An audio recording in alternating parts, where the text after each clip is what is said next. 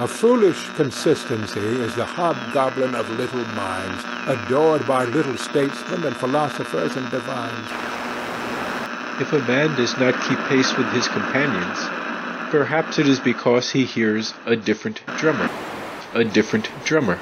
And now, coming to you from dead center on your dial, welcome to Risk Parity Radio, where we explore alternatives in asset allocations for the do-it-yourself investor.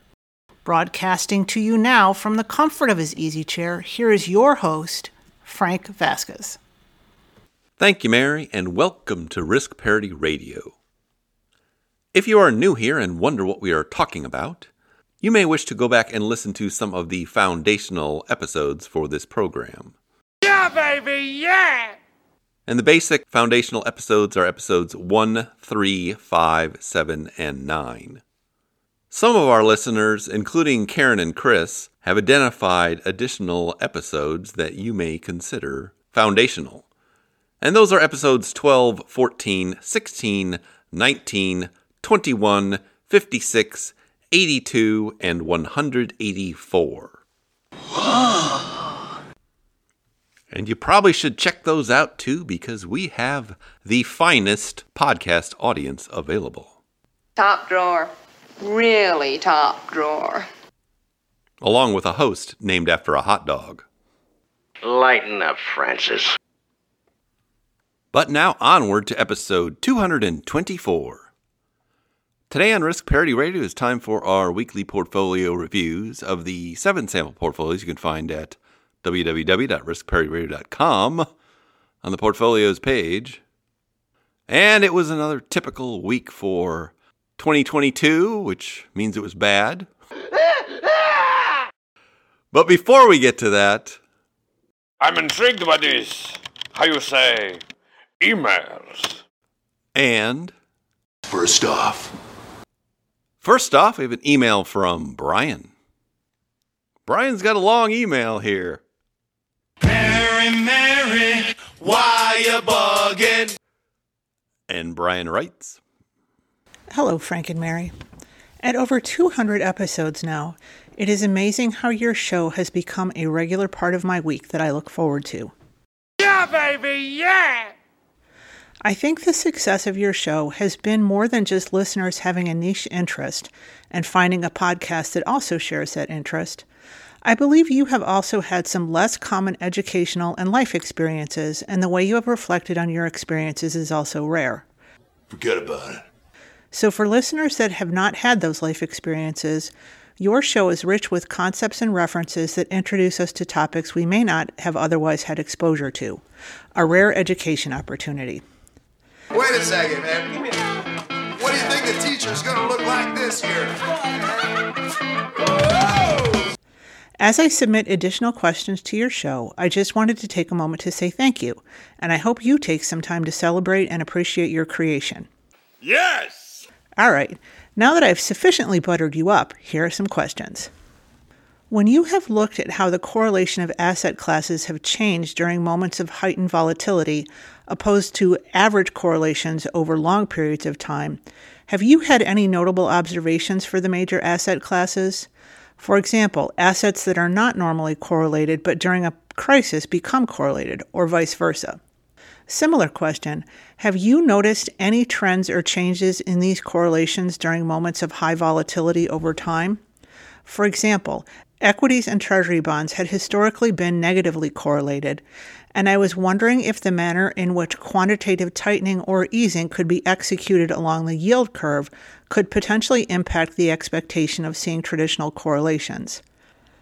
I was not able to find this reference, but supposedly one of Satoshi Nakamoto's motivations is to get away from the volatility in fiat currencies created by the economic manipulations of central banks. The irony, of course, being how volatile cryptocurrencies are because of their use as speculative assets instead of as currencies. But along these lines, have you given thought to insulating against monetary policy the way DeFi was intended? Is DeFi more a dream than a reality? I realize our normal risk parity strategies insulate us as well.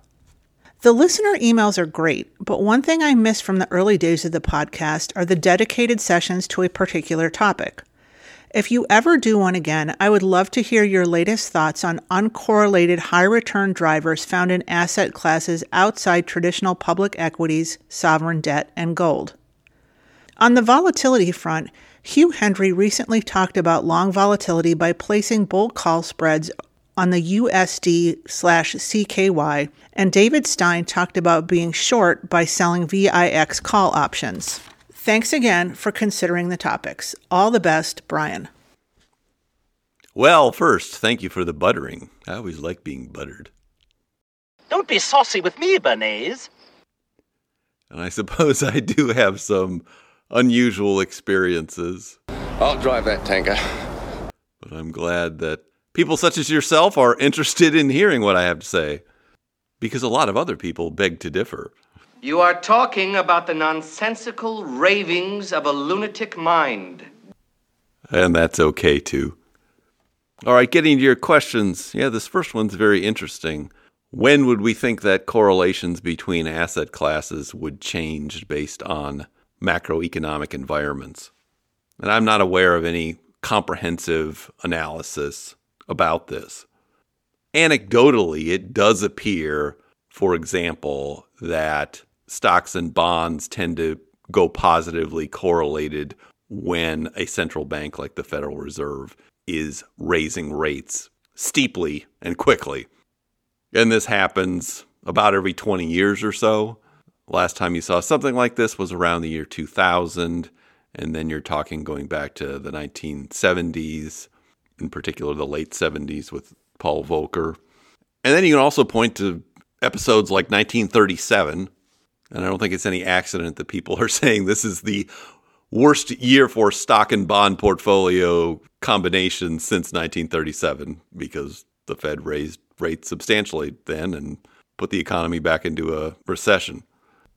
So there may be something to that, although I'm not sure there's been enough occurrences to conduct any kind of statistical analysis.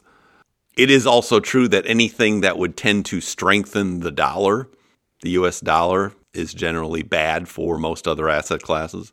That's why you often hear to the strengthening dollar as the dollar wrecking ball. You better check yourself before you wreck yourself. But then again, I suppose there's many different reasons why the dollar might strengthen in a particular environment. I would think there is a correlation between the Fed raising interest rates and the dollar strengthening, because obviously if you can get more dollars for your dollar, more people want dollars and more people want treasury bonds. There is an interesting analysis I found recently from Bloomberg, and I referred to this in the last episode in passing. I still have not gone through it in detail, but I will link to it again in the video about it in the show notes. But what it is a analysis of how various asset classes do during various kinds of inflationary environments, from low inflation or deflation up through moderate inflation up through high inflation. And if you think about it and compare each of them, you can see correlations or anti-correlations between asset classes in various inflationary environments. But again, that's more qualitative than quantitative, because I'm just talking about looking at these graphs and comparing them. But you can do that too, and I'd be interested to see what people think of that and how it might be used. From my perspective, the main use of it in a risk parity style portfolio would be to make sure you have assets that perform decently in all kinds of inflationary environments, from outright deflation to high inflation. I thought one of the most interesting findings there was that the asset class managed futures or trend following tends to perform best at the extremes, either when they're in a deflationary environment or in a high inflation environment like we have today. But you can check that out, because I'll probably be talking about it more in the future. That is the straight stuff, oh Funkmaster. I hadn't seen anything quite like that, at least made publicly available before. All right, moving along to your question about volatility and cryptocurrencies. I think a lot of these speculations about what effect or non-effect a cryptocurrency might have on money and uses of money. To me, a lot of it is we've seen these kind of movies before, and those who do not recollect history are doomed to repeat it. Because when you strip away the technology involved in it, you're just talking about something being used as a currency, and whether it's privately issued or issued by a sovereign or designated by a sovereign. And we had those kind of experiments with money back in the 19th century in the United States. After 1837, there was no central bank. And so all of the currency floating around in the U.S. was privately created by private banks, sometimes referred to as the wildcat banking era. And it was messy and cumbersome, and that's often why people just used foreign currencies instead, because they knew what they were getting. I saw a really interesting Civil War-related exhibit at a museum in Richmond last year. And one of the things they had there, because it was about the history of money at that time, or the use of money at that time, was this guidebook for identifying currencies. Because there were so many different things floating around, it was difficult to know, looking at a bill, where it came from, what it was, or even if it was genuine. So you had to go look in this book to identify even the kind of money you were dealing with. And there were a lot of reasons why people wanted to get rid of that system, and eventually did. So the U.S. did start issuing greenback fiat money during the Civil War, but that was mainly just to fund the war. Once the war ended, the powers that be, the sovereign government, decided to put the country on the gold standard and start issuing more sovereign U.S. money again, and that happened in 1873. One of the things that was interesting was that there was both a depression at the outset of the wildcat banking era, which was in 1837, and also one in 1873 when the country went on the gold standard. Of course, the main purpose of going on the gold standard at that time was because the United States was a developing nation.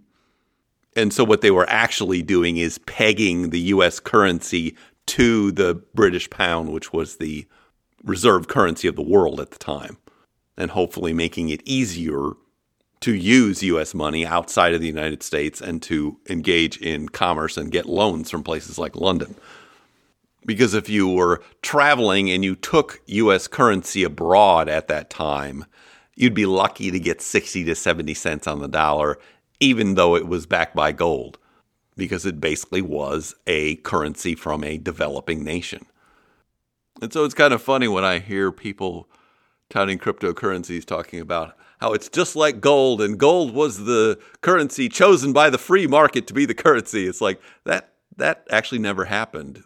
Gold was chosen to be the currency by various sovereign governments who enforced it with laws. And historically, there has never been a currency or money system that was widely adopted that was not backed, in fact, by some country and the country's laws. It just hasn't happened.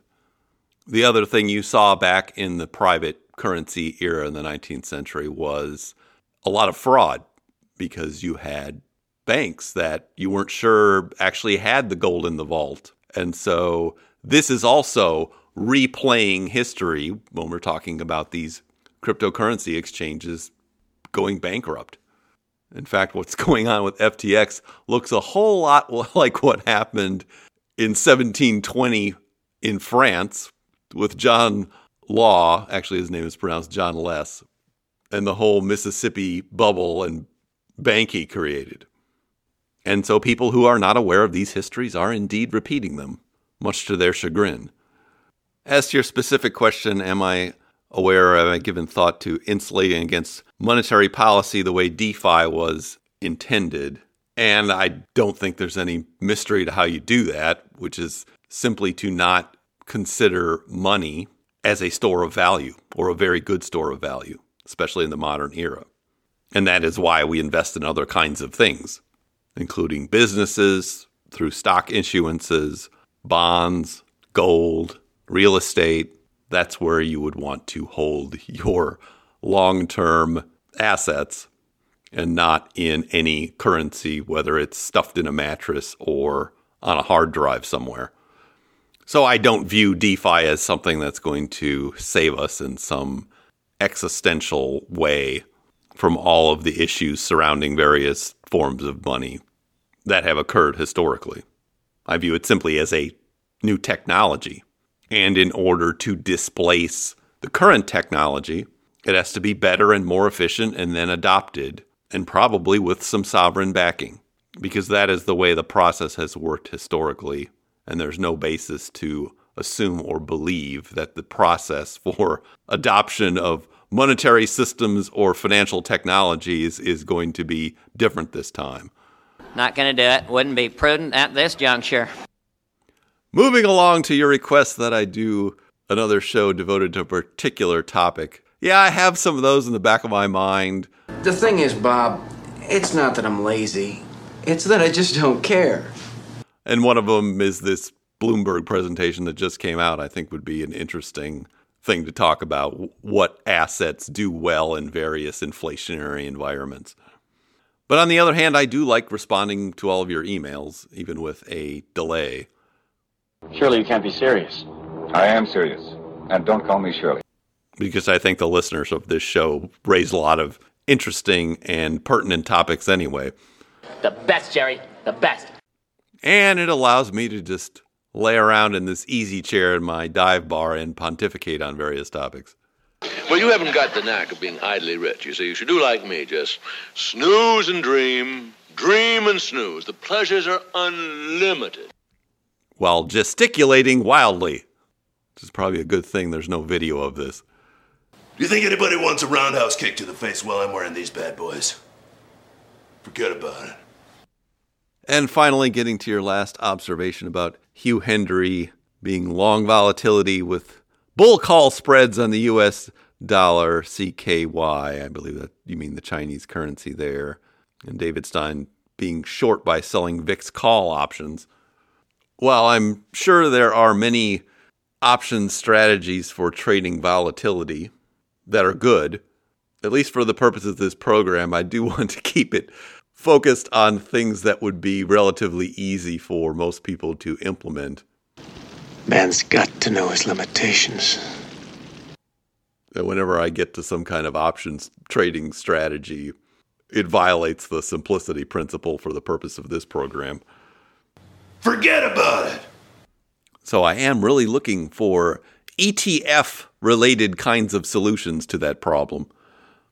I can't see it to be of much use to be short volatility in an overall portfolio simply because all of your assets in your portfolio are essentially short volatility of that asset. Because typically when volatility rises in relation to any particular asset, that asset is going down or is crashing. What's been interesting about this particular year is that you've seen more volatility in the bond markets than in the stock markets, which is very unusual and is related to the Fed tightening. But what is called the MOVE Index, which measures bond volatility, has seen some of its highest readings this year. And I think a lot of people who are betting on very high volatility in the stock market have been disappointed by their trades because it really has not gotten above 40, I think, all year, which you would ordinarily see in a real stock market crash. If you don't mind fiddling with options and you just want to try something basic, one easy strategy to implement is to buy a call on the VIX index that expires the next month and then sell the same type of call for the following month. And that is a basic long-short strategy for trading volatility. But you do have to monitor those sorts of things and roll them over every month. So it's work. I don't think I'd like another job. I am wondering whether these trend-following ETFs like DBMF are going to be good enough for these kinds of portfolios in actually getting at some of this volatility. Because they do trade things like currencies. And so if you are long the dollar, you are often also long volatility, at least with respect to other assets. And that fund has also been short bonds or long interest rates this year because as they've trended upwards, the fund has been able to take advantage of that. So I'm wondering if maybe that's good enough. but I don't have a definitive answer and probably won't for some years, I would imagine. I am always interested in the experiments you all are running, like we heard about from Alexei a couple episodes ago. The dude abides. But we probably should move on from these musings. Thank you for sending in that very thoughtful and lengthy email. Class is dismissed. Second off, we do have an email from Alexei. So that's what you call me, you know? That or his dudeness or duder or, Bruce Dickinson, if you're not into the whole brevity thing. And the dude writes, I'm sure you didn't miss this, but it's an excellent interview. Even covers KMLM. And I will link to this in the show notes. This is an episode of the Top Traders Unplugged podcast from October 16th that I had linked to previously. It's an interview of Andrew Beer, who is the person who founded and runs the DBMF Trend Following Fund. And so if you are interested in that, how it works and how it is bringing that strategy to the masses at a reasonable cost, you should check that out. And I will link to it in the show notes. And thank you for that email. Take it easy, dude. Oh, yeah. I know that you will. Yeah, well, the dude abides. Last off, we have an email from Jordy. And Jordy writes, Hi, Frank. With the U.S. national debt reaching an unthinkable $31 trillion, Europe seems to be preparing to move itself back to the gold standard again, as evidenced in this article. I know you are a fan of gold, but also don't seem to care much about our ballooning debt. Any thoughts on this? Well, your email raises a few interesting topics and probably not the ones you thought you were raising. Never go in against a Sicilian when death is on the line! So let's just talk about this. First, I can't see any evidence that the powers that be in Europe are planning on moving back to a gold standard. In fact, the creation of the euro was a move away from that idea. And if they were to do that, history tells us it would probably look like the U.S. in 1873, and they would have a depression.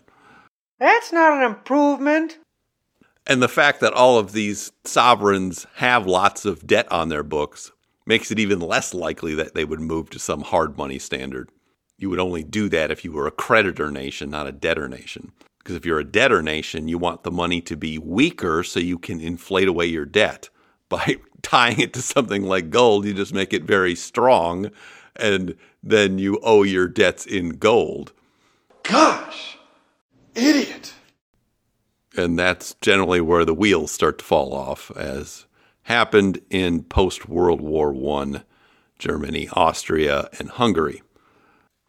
Now, as for the ballooning debt, well, the debt has been ballooning my entire life. And I've been hearing stories about it my entire life. And I've been walking around this earth almost 60 years. The real question you should be asking yourself is not these questions, but what is the motivation of the people that tout these predictions, stories, so on and so forth? A, B, C. A always B, B, C closing. Always be closing. And you link to an article from some precious metals dealer, which I will not link to in the show notes, as I do not wish to publicize that outfit. But who are these people, and why do they make these assertions? What are they getting out of it? What you really need to recognize here is that the whole precious metals complex, physical precious metals, is just another financial services racket. That's all it is. It's no different than people touting insurance policies and other things to get large commissions from and saying this is the solution to all of our problems. Watch out for that first step. It's a doozy. Now, who is in on this particular racket? There's a lot of people in on this particular racket. Am I right or am I right or am I right? Right. First, there's the people that are actually buying and selling the physical precious metals because they get large commissions or spreads on those things. Bing! Second, you have the people who are creating ways of storing or securing the physical precious metals, whether that's in vaults somewhere or in safe deposit boxes or safes in your house and other things like that. Bing again! And then we have the people creating the special IRAs where you can hold things like physical real estate and physical precious metals. They're also making a buck off this. Because only one thing counts in this life. Get them to sign on the line which is dotted. And then there are a whole slew of people that write newsletters, people that have podcasts or other media shows. If you look through how they get paid, a lot of them get paid by the same people that are profiting from the precious metals trade. It's no different than the financial media touting particular fund managers and things like that. They're all making money off the enterprise of spreading this kind of information and selling this particular asset class, which carries high costs.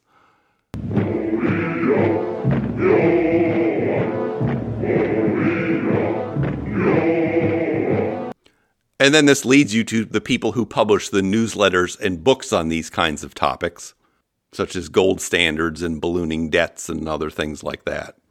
My name's Sonia. I'm going to be showing you the crystal ball and how to use it, or how I use it. These are the Jim Rickards and the Peter Schiffs and people that have been around for a long period of time. I could stand up here and talk on and on like some boll weevil sitting on a stump bragging to a dog in heat. And they make money off of selling newsletters and books, which often carry ads for precious metal dealers and people that help you deal with precious metals in their physical form. Now, what should you know about people that write these kinds of newsletters and books? If you are going to be a discerning person in this kind of media environment, you need to recognize the difference between hedgehogs and foxes. I've talked about this before.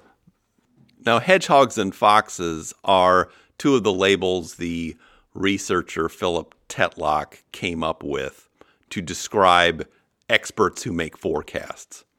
And hedgehogs have one or two big ideas that they are always touting and that drive most of their thinking and most of their forecasting. Hedgehogs know one big thing. Foxes, on the other hand, know lots of things and are people that try to absorb as much different sources of data as possible to help with their forecasting. And as it turns out, hedgehogs are terrible forecasters. They're terrible. You can't handle the crystal ball. Foxes are generally much better at forecasting, and so can give you more actionable things as far as your portfolio is concerned. Now, as it also turns out, most of the people who write these newsletters and these kinds of books and things are hedgehogs. And why is that? That is actually more attractive from a marketing point of view if you want to sell newsletters and books. A few months ago, I listened to this great interview. I wish I could find it again. And it was of somebody who was in the newsletter business back in the 1990s. And at first, he tried to create a newsletter that actually had actionable forecasting in it. But what he realized is that that was really hard to do. And unless you were right a lot of the time, the chances of your newsletter catching on were not very good. And what he learned is that the people that were successful in the newsletter business were the ones who just identified some big problem in the world and were always talking about that and then doing some kind of forecasting based on this one big problem. As you can see, I've got several here. A really big one here, which is huge. And so if you want to be successful at selling newsletters and these kinds of books, it's in your best interest to behave as a hedgehog, whether you're a hedgehog or not. If you behave as a hedgehog, come up with these big problems, then you have something to write about all the time. And then you can always say when you are wrong is that, well, I'm not wrong, I'm just early. And so that's frequently what these people will say when you confront them and say, well, that forecast was useless and it was wrong, because most of them are wrong most of the time. Wrong! Right? Wrong! But it's much easier to attract a loyal following when you have a kind of mantra that is boiled down to talking about some specific boogeyman or problem or something in the world. And then the people that find that kind of thinking attractive will continue to subscribe to your newsletter because it also feeds their need to have something that confirms their beliefs. That's the fact, Jack! That's a fact, Jack! And so these folks end up being natural allies for the people that are in the physical precious metals business. Because frequently they're saying, because of this big problem, the world is going to hell in a handbasket, and how are you going to gird yourself for that eventuality? Now, the crystal ball has been used since ancient times. It's used for scrying, healing, and meditation. Well, funny, I have these people over here who advertise with me, and they have these physical precious metals and these other ideas, and then you can be smarter than everybody else because you believe me and we're all in the know. Blah, blah, blah, blah, blah. It's all one big crapshoot anywho. It's just a big sales job on many levels. That's what it ends up being. A guy don't walk on the lot lest he wants to buy. They're sitting out there waiting to give you their money. Are you going to take it? And how do we know this? We know this because, really, if you want to invest in something like precious metals, the first thing I always do is look to see how do professional investors managing millions or billions of dollars of people's money go about making these kinds of investments. They use the best financial technologies available because they're more efficient and they're cheaper. And in this case, that financial technology happens to be the exchange-traded fund, the ETF. And so if you want to be the most efficient investor at the lowest cost and do it the way professionals do it, that is how you want to hold your investments in precious metals. It's just that simple. That's what I'm talking about. Owning physical precious metals is the same problem you have when you're talking about these variable annuities with funds inside them. That is a very inefficient way of investing in mutual funds, is to shove them inside an annuity. Similarly, it's a very inefficient way to invest in precious metals by buying the physical metals and storing them or paying somebody to store them for you. And so the real reason that people use the inefficient mechanisms for investing is, one, they don't know what they're doing because they're not professionals, they're amateurs. Two, they like these kind of attractive narratives, these hedgehog stories. And that's just human nature because something just is more attractive if there's a big narrative attached to it, as opposed to some cold, hard data analysis of portfolio allocations. And then third, there's the marketing technique of making people think that they are smarter than the rest of the world by following this course of action. And a lot of bad financial products are sold that way. Because we're adding a little something to this month's sales contest. As you all know, first prize is a Cadillac Eldorado. Anybody want to see second prize? Second prize is a set of steak knives. And that's why you see a lot of ads which say things like, this is how the Rockefellers did things, or this is what wealthy people do, or these are the secrets of the Illuminati, or something like that. All of this is getting at people who probably feel like they're not as smart as the professionals, but they want to make an end run around the professionals. And this sort of behavior and buying into these sorts of things makes them feel smarter. But these are all well-known sales techniques used to sell all kinds of things, not just financial products. But in terms of selling financial products, it's just another racket. It's just another marketing scheme. Am I right or am I right? Or am I right? Am I right? And it's probably not something we want to spend our hard-earned money on because we want to use the most efficient and cost-effective methods of investing in whatever we're investing in. But that is probably more than enough on that topic, and probably not the answer you were expecting. Expect the unexpected. But thank you for that email. And now for something completely different. And the something completely different is our weekly portfolio reviews of the 7 sample portfolios you can find at www.riskpartyradio.com on the portfolios page. Just looking at the markets this week, unlike last week, almost everything was down, except for the usual suspect. So the S&P 500 was down 3.37% last week. The NASDAQ was down almost 4%, 3.99%. Small cap value, represented by the fund VIOV, was down 4.59%. Gold was nearly flat. Gold was only down 0.18% for the week. Long-term treasury bonds were not so bad. As represented by the fund TLT, they were down 0.71% for the week. REITs represented by the fund REET were down 1.51% for the week. Commodities represented by the fund PDVC were down 4.84% for the week. They were the big loser. The price of oil keeps going down, and that has a great effect on that. Preferred shares represented by the fund PFF were down 3.1% for the week. And the only thing that was up was the trend-following fund DBMF. Managed futures were up 0.75% for the week, as represented by that fund. Moving to these portfolios, first one is our All Seasons Reference Portfolio. This one is only 30% in stocks in a total stock market fund, 55% in treasury bonds, intermediate and long term, and the remaining 15% in gold and commodities split down the middle. It was down 1.72% for the week. It was down 16.81% year to date and down 5.1% since inception in July 2020. Now moving to these 3 bread and butter portfolios that are more akin to a 60-40 in risk-reward terms. First one is the Golden Butterfly. This one's 40% in stocks divided into a total stock market fund and a small cap value fund. 40% in bonds divided into long and short, and 20% in gold GLDM. It was down 1.77% for the week. It is down 11.89% year to date and is up 9.67% since inception in July 2020.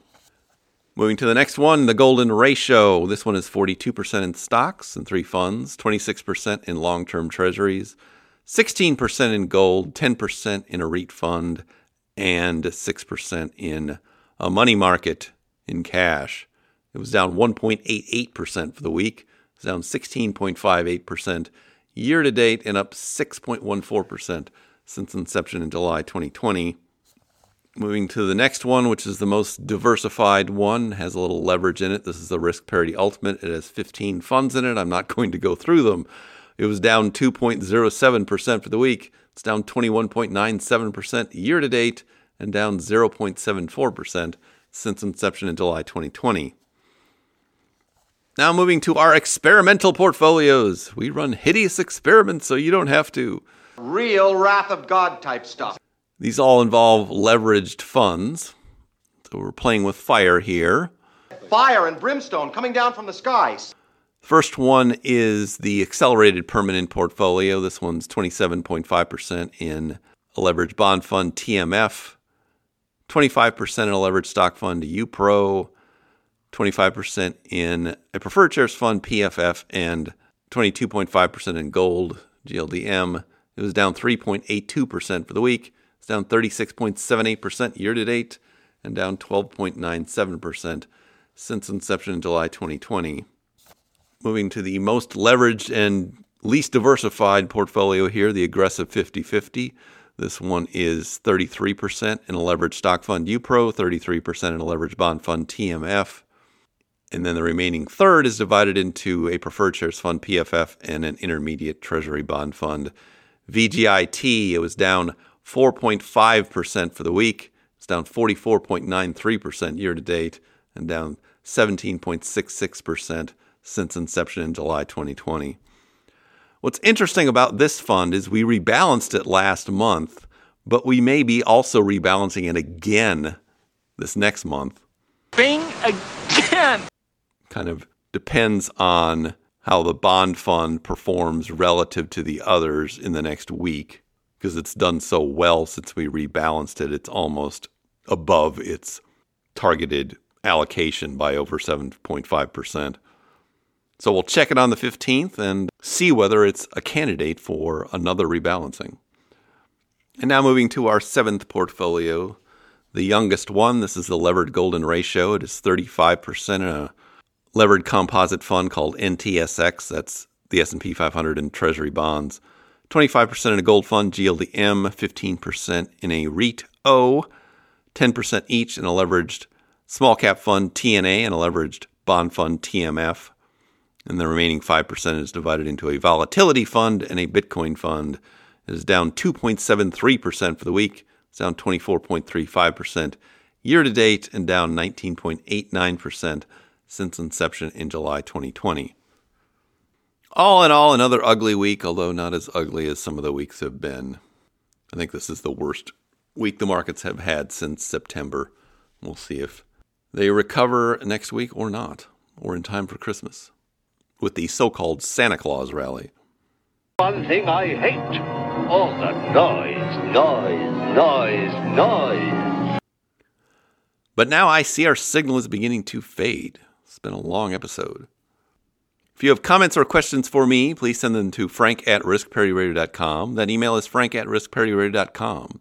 Or you can go to the website, www.riskparityradio.com, put your message into the contact form, and I'll get it that way. If you haven't had a chance to do it, please go to your favorite podcast provider and subscribe, give me some stars, a review. That would be great. Okay. Thank you once again for tuning in. This is Frank Vasquez with Risk Parity Radio, signing off. I don't feel dirty. Class dismissed. Ooh, yeah. I got it bad. I'm my teacher. The Risk Parity Radio Show is hosted by Frank Vasquez. The content provided is for entertainment and informational purposes only and does not constitute financial, investment, tax, or legal advice. Please consult with your own advisors before taking any actions based on any information you have heard here, making sure to take into account your own personal circumstances.